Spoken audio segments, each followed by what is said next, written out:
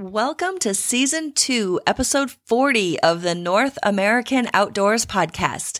My name is Heidi Rayo, and I'm coming to you from the great state of Texas. Question for you. How effective are you as a hunting mentor?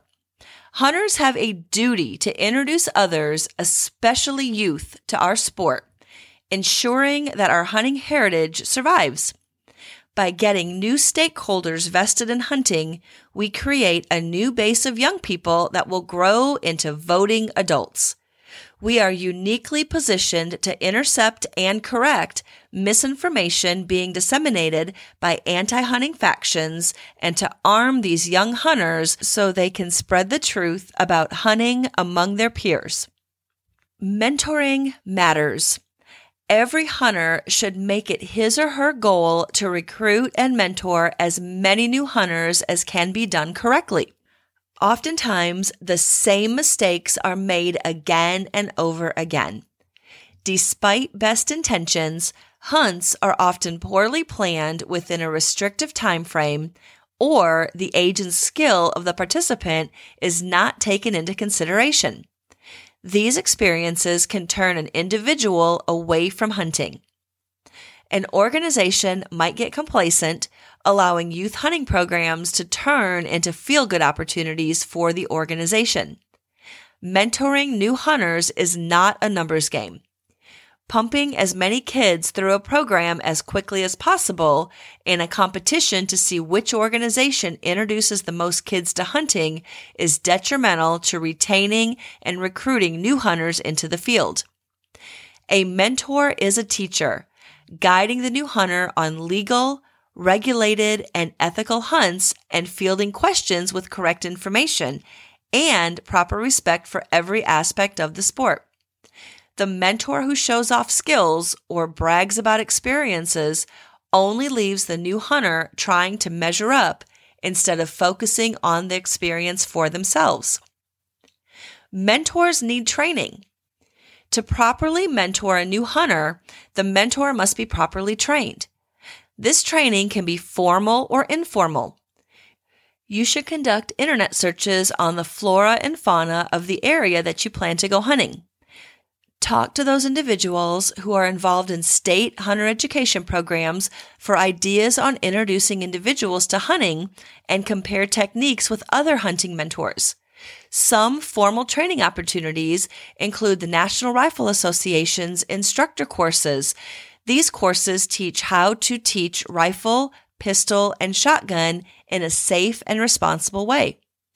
Mentors can become hunter education instructors in their state, ensuring that safety is always stressed. Wildlife classes and workshops conducted by state conservation departments are invaluable sources of information as well. These can easily be done on searches around your area and looking towards the local, regional, state, or even federal programs that may be offering these type of workshops to help introduce new people to hunting. Mentoring takes time, and not every hunt is going to be productive, but early success contributes to sustained motivation in a new hunter. Mentors arise from 3 different sources. They usually stem from one of these 3 groups, either personal contacts, organizational guides, or landowners.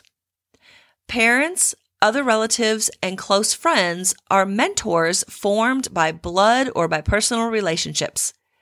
Hunting clubs, conservation clubs, state wildlife agencies, and youth hunting organizations all offer the opportunity to forge new mentors. The same goes for landowners or their agents.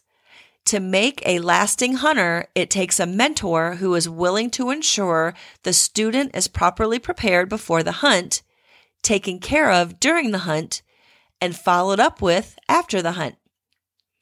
Unless all equipment is being supplied, those who have a personal relationship with the youth are often responsible for purchasing his or her first firearm, or at least offering advice on the purchase.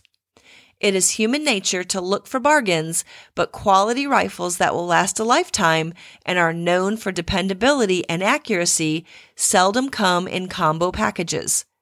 Make sure your new hunter's first firearm is good quality. While it is natural that hunters may experience doubt or concern about their first hunt, their main piece of equipment should not be one of them. Just as important as the rifle is the optics or scope, which connects the shooter's eye, the bullet, and the target. How well a scope performs is crucial, though a quality scope can cost just as much, if not more, than the rifle itself. The quality of the glass determines the clarity of the image, and prices will reflect that. Fortunately for mentors, numerous manufacturers offer scopes that are adequate and reasonably priced, considering first-time hunters typically will not be taking long-range shots on any game animal where higher-end scopes can make the difference in clarity and target acquisition. Outfitting a new hunter need not break the bank, but care should always be taken that success rate be given more weight than the cost in the decision-making process. Other factors in determining which scope to purchase are magnification and objective lens. The higher the magnification, usually the higher the cost. Hunters may use a higher magnification to get a close-up view of their target animal, after glassing it with their binoculars, of course, first. Then they can dial the magnification down to a smaller magnification for a bigger field of view, and because it can be difficult for a new hunter to hold the crosshair steady at higher magnifications. As far as objective lenses go, pick the largest one you can. It will let in more light and translates into a better picture in low light conditions. Game species often are most active at sunup or sundown. A new hunter needs all the help he or she can get in target identification and shot placement. Put yourself in the new hunter's shoes. You have helped him or her pick out a new rifle and a new scope. You've trained them on the range. You've taught them all about wildlife, habitat, and how to hunt safely. And you've placed him or her on game for the very first time. Now it is all on your new hunter who does not want to let you down. Just as important as your choice in rifle and scope is your choice in ammunition. The most common problem I see on youth hunts is a wounded deer due to the use of cheap ammo. Some mentors do not understand the difference in ammo, and some buy in bulk for cost savings. Look for maximum expansion and maximum penetration, even at added cost. All the rifle does is deliver the bullet to the target. In turn, you want the bullet to do its job when it gets there. Other equipment such as binoculars, rangefinders, proper clothing, and the like can be borrowed or shared. The idea is to not have the new hunter incur such a high expense that it deters him or her from hunting. Time at the range is not a one-and-done event. A mentor should take his or her new hunter to the range as often as necessary for that youth to feel confident and proficient in handling his or her firearms. Before the hunt, make sure you take the new hunter to the range as many times as is necessary. This can be done to sight in the rifle and ensure that the hunter is comfortable with the firearm. In the case of a shotgun, go as often as it takes for the hunter to be consistent in breaking clay pigeons. Try to shoot at the range at the same time of day when you plan to go hunting. If you are mentoring a deer hunter, for example, he or she will be hunting at sunrise and late in the evening prior to sunset when it's cooler and damper. If you practice at the range when it's really hot, your bullet is going to perform in those conditions. Flash forward to hunting season, if you're deer hunting when it's a lot cooler, your bullet is not going to perform the same way because the weather conditions have changed. Guides come from clubs, wildlife agencies, and organizations. Organizational guides are usually members of hunting or conservation clubs, state wildlife management agencies, or youth hunting organizations. If an organization commits to recruiting new hunters and has established youth and adult hunter programs, The organization should commit to purchasing appropriate equipment, including quality ammunition. If possible, an organization's guide or mentor should be assigned to a hunter long before a hunt. This takes planning to match mentors to hunters who live close to each other. This enables the mentor to accompany the hunter to a range and initiate a relationship so the hunter feels comfortable enough to ask questions. There is a big benefit to the mentor taking the hunter to the range just prior to the hunt to verify that the rifle is sighted in and that the hunter can hit the target. Once the hunt begins, the mentor and hunter hopefully will be comfortable with each other. After the hunt, the mentor will be available for questions about processing, meat preparation and cooking, transfer documents, or feelings the hunter may be experiencing. Organizations should vet their members who serve as guides and mentors. Mentors need to undergo a criminal history check, believe in the mission of the organization, hold some type of certification such as the National Rifle Association's rifle, pistol, or shotgun instructor training, or be a hunter education instructor. No matter the species or the season, passing along our hunting heritage produces feelings of joy and fulfillment that are hard to put into words, but show on the faces of these young hunters and mentors everywhere. Landowners can be mentors too. Landowners and their agents are private parties who allow individuals or program coordinators to conduct hunts for beginners on their property. Many landowners look forward to first-time hunts, especially when they're youth hunts. Ladies-only hunts are becoming more and more popular as well as hunts for new adult men. Landowners usually partner with different hunting organizations to accomplish this. There are things that landowners can do to help first-time hunters enjoy success. For example, a landowner offering a whitetail hunt for first-time hunters can plan it early in the season when the deer are less wary and move more freely. Landowners know their land and the game. If a first-time hunter is not having any luck, the landowner can step in and help the hunter find certain animals. It is all about the first taste of success. We want new hunters to reap the rewards of their hard work in preparing for this hunt. There is always another trip to learn the lessons of coming up empty-handed. When the landowner participates and interacts with the hunters, it truly makes an impact, especially if he or she listens to the young hunters' experiences while on their property. One of the most memorable youth hunts I've had the privilege of conducting was on an exclusive ranch in Texas. It was not because the ranch was owned by a Texas billionaire with a B, billionaire, who hunted all over the world or contained herds of animals from all corners of the world or possessed all the amenities of a first-class hunting lodge.